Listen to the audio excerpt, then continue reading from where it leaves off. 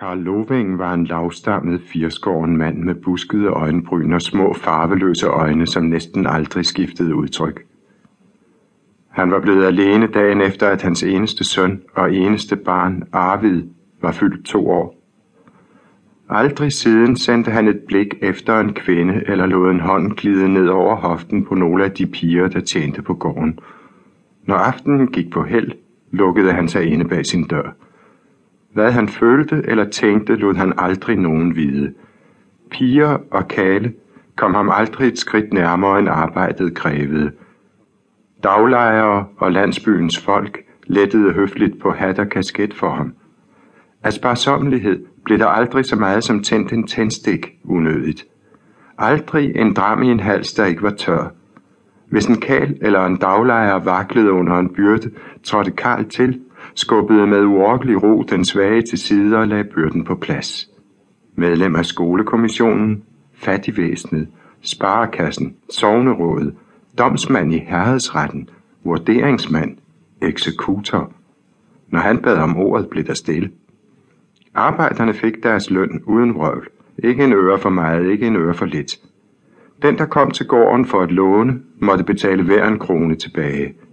Arbejdere, der fik forskud, eller naboer, der havde brug for brædder, planker, såsæd, læggekartofler eller en pattegris, måtte regne med at skulle afregne fuldt ud så snart som muligt. Intet blev glemt, intet strøget.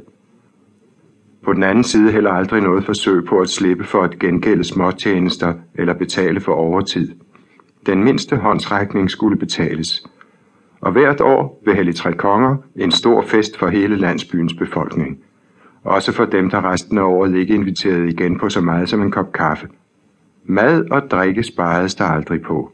Lys i vinduerne og på alle bordene. Altid en hest at låne ud til den, der sad på en lille ejendom med en enkelt ko og ikke selv havde trækdyr. Aldrig nej. Og tid til at lytte til den, der kom med sine bekymringer. Skynd dig hen efter Loving, hed det, hvis nogen kom ud for en ulykke. Den hurtigste hest og det letteste og bedste køretøj, når det galt læge eller jordmor.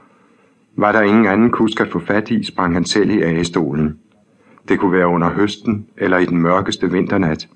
Til kirkebyen og hjem igen var der 15 kilometer, og for den tur tog han aldrig en øre som betaling. Man kunne heller ikke få lov til at gøre ham en tjeneste igen. På det punkt, som på næsten alle andre, var han urokkelig. Vandringsmænd, der søgte tag over hovedet for natten, blev budt til bords, før de gik til hvile, og til bords, før turen gik videre næste dag. I denne kølige skygge voksede sønnen Arvid op.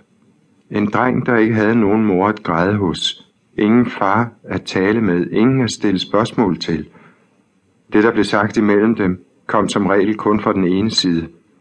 Drengen voksede sig stærk ved siden af en formelt far og blandt gårdens folk. I det år, hvor han begyndte i skolen, blev han sat til at hjælpe pigerne i stalden. Han malkede og græd mellem sine følelsesløse arme.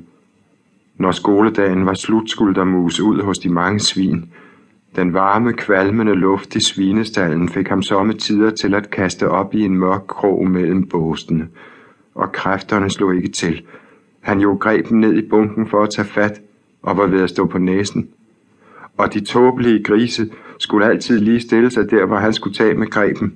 I sin træthed og vrede sparkede han dem over haserne, så de udstødte nogle vin, der trængte ud gennem lufthuller og stenmure.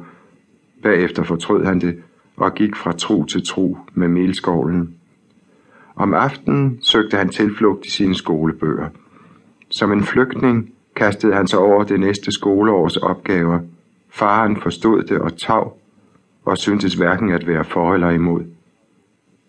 Rigtig glad følte Arvid sig kun én gang i sine barndomsår. Det var en aften, en forårsaften, hvor søens bredder genlød af fuglesang, og hans far opsøgte ham. Jeg har indskrevet dig i mellemskolen i Arnum, sagde faren. 2 år, tænkte drengen.